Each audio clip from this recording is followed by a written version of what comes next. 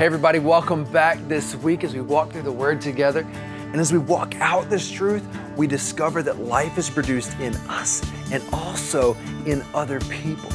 We are walking with one another, growing together to see the life of Christ continue to manifest and birth in us, and then to see it spread outside of the walls of our houses and our church building. You know, a lot of folks, when they come to the Lord, they need something from Him. Well, we all need something from Him. I think we know that deeply. But some folks will come, as TC referenced, saying, I need a father. I need a savior. I need someone to make sense of my life. Straight up truth, I needed God to be funny. All of my life, I had seen God as distant and mystic and even a little mean. And so for me, it was actually a laughing Jesus that finally, in the woods at college, I went to Berry College, which is mostly woods. That's why, what does that mean, woods at a college? Anyway, it's like 28,000 acres. And so I was walking in the woods and I said, God, I'm not coming out of here until I know I belong to you. And it was a laughing Jesus that finally led me to that point of going, okay, God, I give you everything. And so when I hang out with people like Jay, and I'm reminded that we will spend eternity laughing, that if every good and perfect gift comes from God, from the Father of lights, then laughter does too. But as TC was referencing, this idea of God being Father is, for a lot of us, a little complicated, isn't it? And yet that is exactly what Jesus, in His grace and in His mercy, and as He was drawing His people to Himself, that's where He started. And so if you have a copy of the Scriptures, and I hope you do, turn to Matthew chapter 6, and that's where we're going to be camping out a little bit this evening.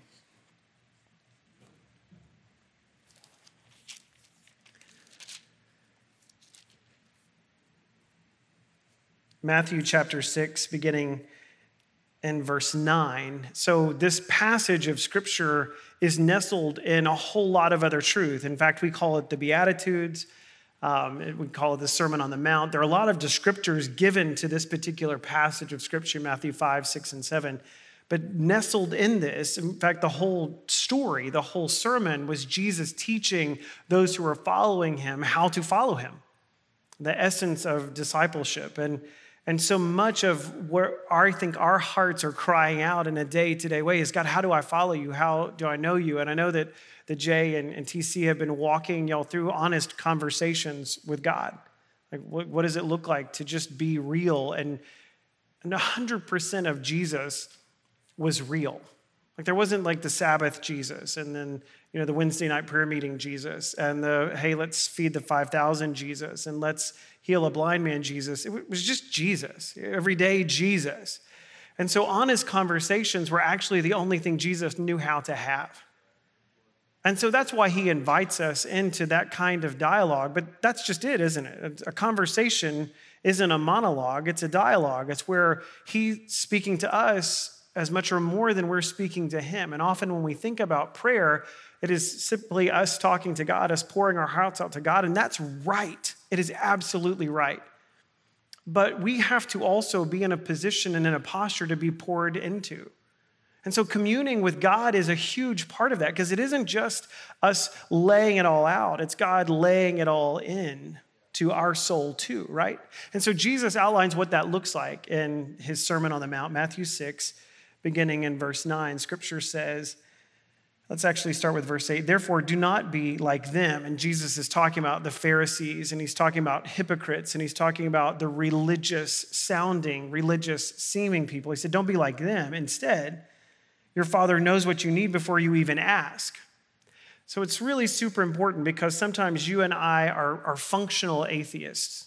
And what I mean by that is because we know God knows what we need before we ask, we just don't actually pray that much. So we talk a lot about prayer, we sing a lot about prayer, we just don't do it a lot because we think, well, God knows what I need, so what difference does it make anyway? We're fatalistic actually in our behavior, even if not with our words. So our words are saying something that is incongruent with our lives. And Jesus is giving us a really clear model that says that shouldn't be true, right?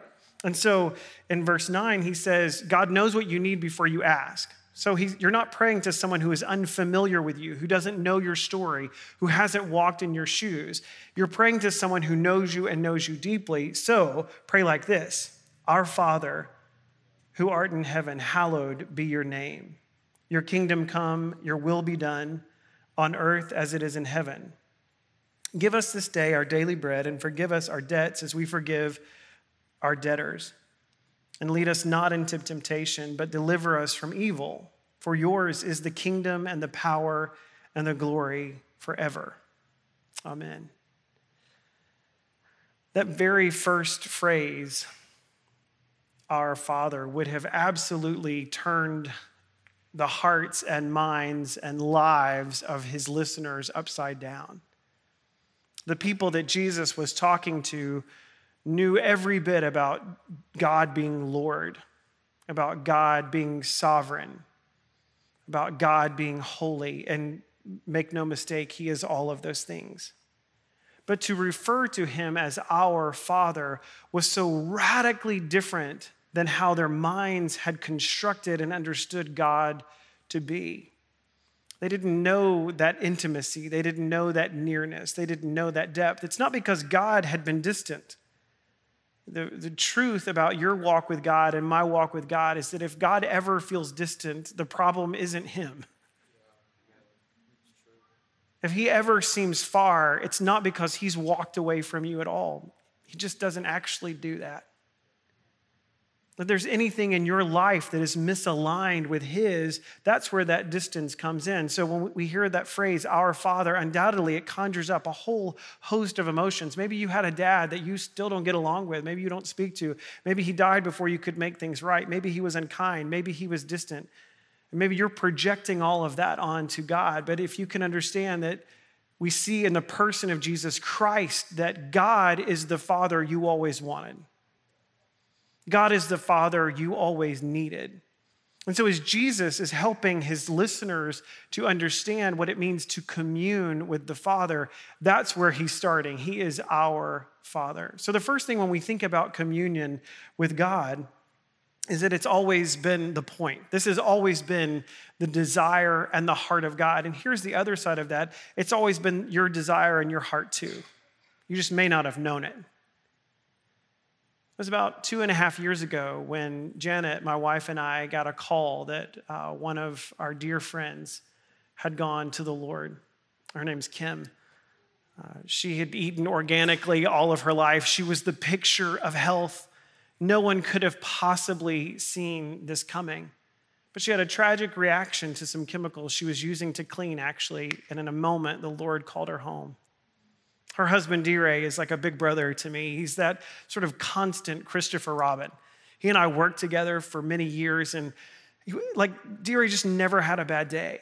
And when I say he never had a bad day, I mean like he never had a bad day. Sometimes I would say, D-Ray, this is really frustrating. He's like, no, Tim, it's not the big deal. I'm like, no, it's a big deal. I need you to be mad about this. I need you to be frustrated. He's like, no, it's good.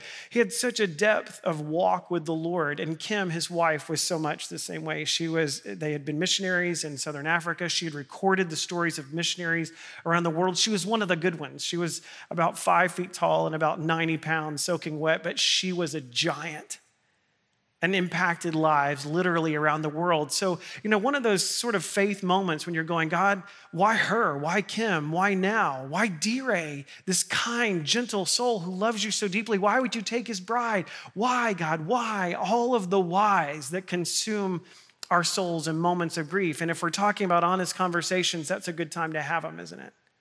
God's not afraid of your questions. He's not afraid of your doubts. He's not afraid to meet you in those moments of pain. And that's exactly where he met our friend D-Ray. After several months, and where D-Ray, by his own confession, if he were here tonight, he would tell you all of this. So I'm not breaking any kind of confidence. He would literally cry himself to sleep every night. And this went on for months and months until the Lord gave him a vision. D-Ray's not a typical charismatic person. He is Southern Baptist through and through and can probably sing all the songs in a hymnal. But he had what he believed was a vision. And in that vision, he saw his wife, Kim, embrace someone, and he couldn't see who it was. But you know what? He didn't have to, because he saw the expression. In this vision, he saw the expression on Kim's face, that she was running for this person. And when she wrapped her arms around him. All D-Ray could see in this vision was her face, and there was such joy, and there was such delight, and there was such peace. Like he had never seen in all of their years of marriage, he had never seen that expression on her face, and he knew that God was giving him a vision of his wife seeing Jesus face to face for the first time.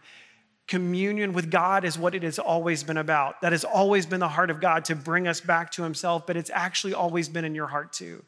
Solomon would say in Ecclesiastes that God has put eternity in our hearts. Often we don't live this way, we don't act this way, but the reality is that your heart longs for communion with God. We see this all the way back to the beginning in the book of Genesis, when God says, let us make man in our image. And there he's speaking of the triune nature of his existence, God the Father, God the Son, God the Holy Spirit. That's a big, weighty theological term that simply means God is one, but he exists in three distinct persons. And he invited us, his creation, into this beautiful community. When you think about the word communion, wedded into that is community. This experience right here is a picture of the kingdom to come. This experience right here, worshiping God, magnifying God, making much of God, is absolutely beautiful when you're all alone. But it is infinitely better when we are together. Why is that? Because your heart pushes my heart, and my heart pushes your heart to make much of God. We enjoy him best when we enjoy him together. Because I'm calling out to you and you're calling out to me. In fact, Isaiah would give us that picture of the angels that stand in the presence of God talking to one another. Holy, holy, holy is the Lord God Almighty. The whole earth is full of his glory. Who are they talking to? Each other. They're reminding each other, our God is holy, our God is holy, our God is holy. And that communion is what he has invited you and me into. And it's what our hearts have always longed for. Jesus would say in John 17, this is eternal life, that you might know God and the one whom he sent, Jesus Christ. That is what our hearts are longing for. Next, communion with God is a daily experience. Look at this passage. He continues on to say, your kingdom come, your will be done on earth as it is in heaven. Give us this day our daily bread. So often when we read that passage, and it's right that we would think of the material things, even food, as actual physical and material as that is, it would be right that we would associate that with the provision of God. Absolutely, he provides for what we need, but there's something deeper in this passage. Give us this day our daily bread.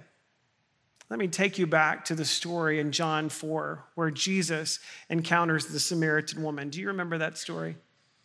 And what would be or would have been the heat of the day, Jesus sits down by a well in Samaria, and the disciples go in town to buy food. You remember? And this woman is there alone drawing water at a time, in a moment when people didn't go to the well to draw water. And he says to her, give me something to drink.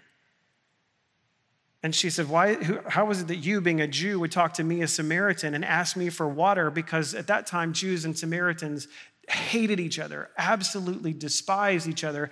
And a strange man talking to a strange woman didn't happen either. And Jesus begins to unfold the broken, tragic story of her life and draw her to himself and set her free. And she knew that he was the Christ and went to tell others that he was the Christ. And his disciples came back. You remember the story. And they tried to give him something to eat. And he said, I've had what I need. He said, I have what? Bread that you know not of. My bread is to do the will of my Father. So yes, when we look at Jesus saying that God provides our daily bread, absolutely, he is providing for the needs of his children. Absolutely, he knows what you need. In fact, Jesus began this entire section of scripture saying, God knows what you need before you even asked. But what he knows that you need more than anything is himself. In the similar passage, turn, if you will, to Luke chapter 11. It is the same Lord's Prayer that we see captured in Luke's story of the gospel, but it's a different context. And you may say, but Tim, it looks a little different. Why? So was it part of the Sermon on the Mount, or was it separate, or how can we trust this? It's very common. And back then, you might imagine, Jesus didn't have his own YouTube channel. He didn't have his own Facebook page. Like, that wasn't a thing. He couldn't, mass text all of the disciples or the congregations. There was nothing going, out on some sort of MP3 player. Like everywhere he went, the only message that was proclaimed was what actually got voiced, what was spoken and what was heard. So it's entirely possible, if the message of the gospel were going to be proclaimed throughout all of Israel and into Samaria and to other parts of the region, it was going to have to be proclaimed. So it's entirely possible that Jesus would have taught the same lesson, would have given the same sermon more than once. In this context, though, it's a little bit different, and it's important that we glean this application. So Luke chapter 11, verse 1, scripture says, "And it came about while he was praying in a certain place, after he had finished, one of his disciples said to him, 'Lord, teach us to pray, just as John taught his disciples.'" I think it's wildly important that we recognize the disciples never asked Jesus to teach them to do anything else. They didn't ask him to teach them how to cast out demons or how to divide bread and fish. They didn't ask him to teach how to heal, but they did ask, "Teach us to pray." If you've ever tried to pray, and I assume everyone in this room has, you know it can be complicated. You know how easily distracted you can become. You know how labor-intensive it can be. You know how in the watches of the night when you're awake and worried about a grade or about a wayward child or about your marriage, that praying is what you know you need to do and often don't know how or don't feel like you can. Well, we're in good company. The disciples had the same struggle. And so in that context, in responding to that question, Jesus said, "When you pray, say this, 'Father, hallowed be your name.'" So immediately it's a posture, a position of worship. "Your kingdom come. Give us each day our daily bread and forgive us our sins, for we ourselves also forgive everyone who is indebted to us, and lead us not into temptation." But then he goes on to tell, or to give a more specific illustration. Suppose one of you have a friend, and you go to him at midnight and say, "Friend, lend me 3 loaves. For a friend of mine has come to me from a long journey, and I have nothing to set before him." And from inside he will answer and say, "Don't bother me. The door has been shut. My children and I are in bed. I cannot give up and give you anything." So he's saying, if this is how your neighbor would respond, think about how God would respond. I tell you that even though he would not give up or give you anything because he is a friend, yet because you won't leave him alone in the middle of the night. Parents, can you identify with this? Because he won't leave you alone in the middle of the night, you give up, you acquiesce, you go to him, you give him bread. Verse 9, "And I say to you, ask and it will be given to you. Seek and you'll find. Knock and it will be open. For everyone who asks receives, and he who seeks finds, and to him who knocks it will be open. Now suppose one of you fathers is asked by his son for a fish. You won't give him a snake instead, will you? Or if he's asked for an egg, you won't give him a scorpion, will you? If you then, who are evil, know how to give good gifts to your children, how much more shall your heavenly Father give you the Holy Spirit to those who ask?" The daily bread that you and I need is the abiding presence of the Holy Spirit. Mark 3:14 says that Christ appointed 12 that they might be with him, and then he sent them out to preach. Our being with Christ precedes all that we might do for Christ. We must abide in his love. We must abide in his presence. What you need more than anything else, what is absolutely required for you and from you more than anything else, what is absolutely required of me more than anything else, is that I might abide in Christ. What does that look like, though, in practical terms? There are probably a million ways to define this. Let me share with you how I do it. And for those who have walked with the Lord longer and deeper, they would have other counsel and deeper, better counsel too. So seek them out. But when I meet with the Lord in the morning, and I meet with him every day, because he's not like a vitamin that you just sort of get as you need. He is our life. He is our sustenance. He is our hope. So I sit with the scriptures and I spend time worshiping the Lord. Hallowed be thy name. That was the instruction Jesus gave. I spend time praising. I spend time worshiping. I spend time talking about how good God is. I spend time confessing sin. But then I also spend time just sitting silently in his presence. And for you and for me, silence and waiting and patience may be the hardest thing we do. Again, we're in good company. Isaiah chapter 30, verse 15, God said to the nation of Israel, "In quietness and rest is your strength." In quietness and rest is your strength. And we hear that, we see that on a plaque from Lifeway, and we're like, I'm going to put that on my kitchen wall, and that's great. But the rest of the verse sounds like it's right for us, doesn't it? It says, but you would have none of it. That feels really American, doesn't it? We're sitting quietly, we're sitting silently, and then, well, we need to check Facebook, or our text just came in, or we're using the Bible app, which is genius, except it allows us to be distracted by everything else on our phones. And so there is so much need, so much desperation in your soul and in mine to be silent, and silence and rest is your strength, Scripture says. Psalm 46:10, be still and know that I am God. The rest of that verse says, I will be exalted among the nations. I will be exalted in the earth. That is the God that you are talking to. Be still, be quiet, and allow him to speak to you. But allow your own soul to just rest in his presence. And so you might start out setting the timer on your phone. Try 5 minutes, just sitting silently, not with a laundry list of things. Say nothing to the Lord. Pray nothing to the Lord. Speak nothing. Allow him to speak to you. Create space in your life, and then maybe make it 10 minutes. Maybe make it 30, and you will come to a point where all of a sudden, when you get in the car and you go to turn on the radio or you go to listen to a podcast, there's something in your soul that says, no, I just need to be. I just need to be with Jesus. So communion with the Lord was always the plan. It was always in the heart of God. Communion with the Lord is a daily experience, our daily bread, and communion with the Lord is forever. You don't have to turn there, but listen to Revelation chapter 21. The beginning of the story was that God would make a way for us to be with him. The beginning of the story in the scriptures is let us make man in our image. This idea that God would invite us into community with him.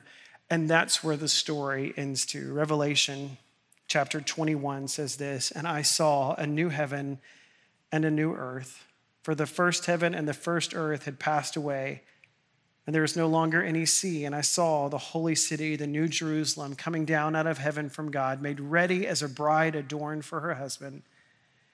Hear this. Just let this truth wash over your soul. I heard a loud voice from the throne saying, behold, the tabernacle of God is among men, and he will dwell among them, and they shall be his people, and God himself shall be among them, and he will wipe away every tear from their eyes. There will be no more death. There will be no more mourning, crying, or pain.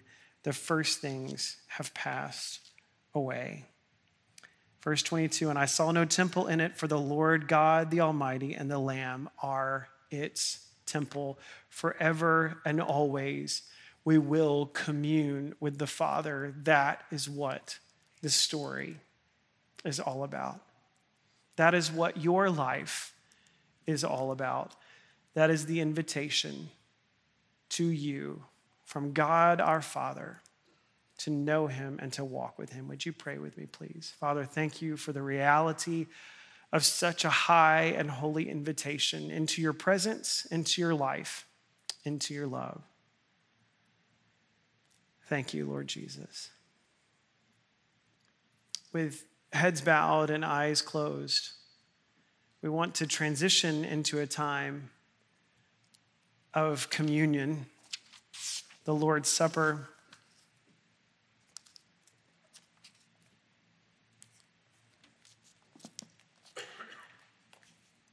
To together spend time thanking Christ for making a way.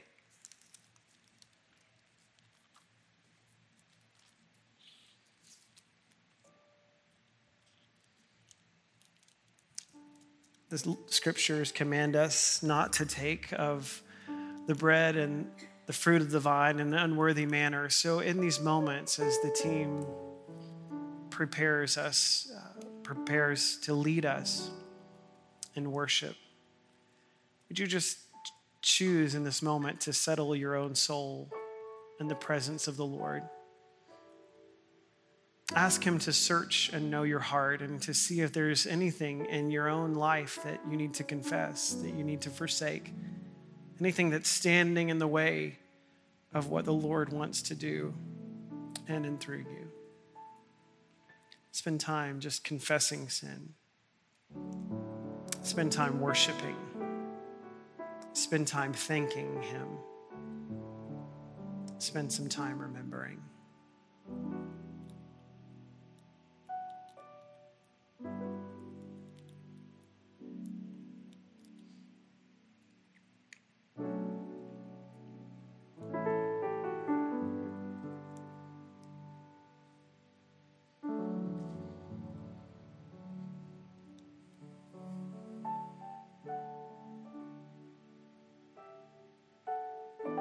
And as you feel ready, remove the purple cellophane from the top of your canister and remove that little wafer.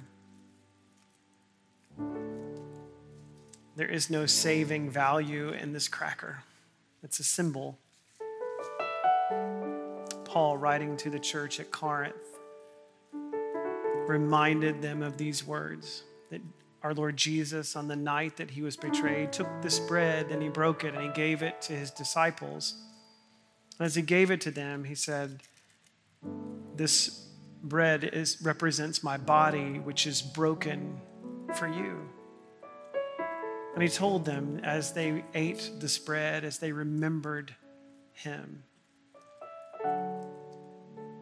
to celebrate, to treasure, to remember. So let's do that tonight too. You may eat of the bread.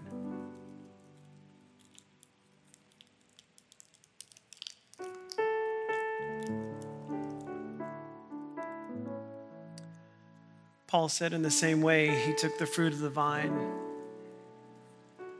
and he said, this represents my blood that is shed for you. And it was shed for them, but it was shed for you too.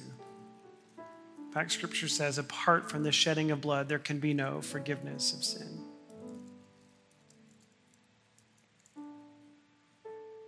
You may drink of the fruit of the vine.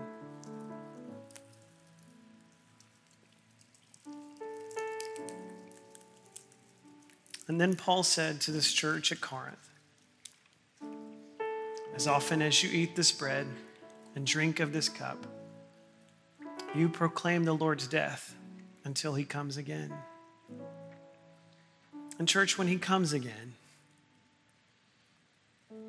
every deep desire of our souls will be satisfied. Our faith will be made sight, and we will be with him forever.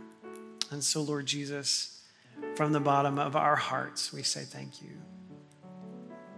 Thank you for the chance to remember. Thank you for the gift of communion.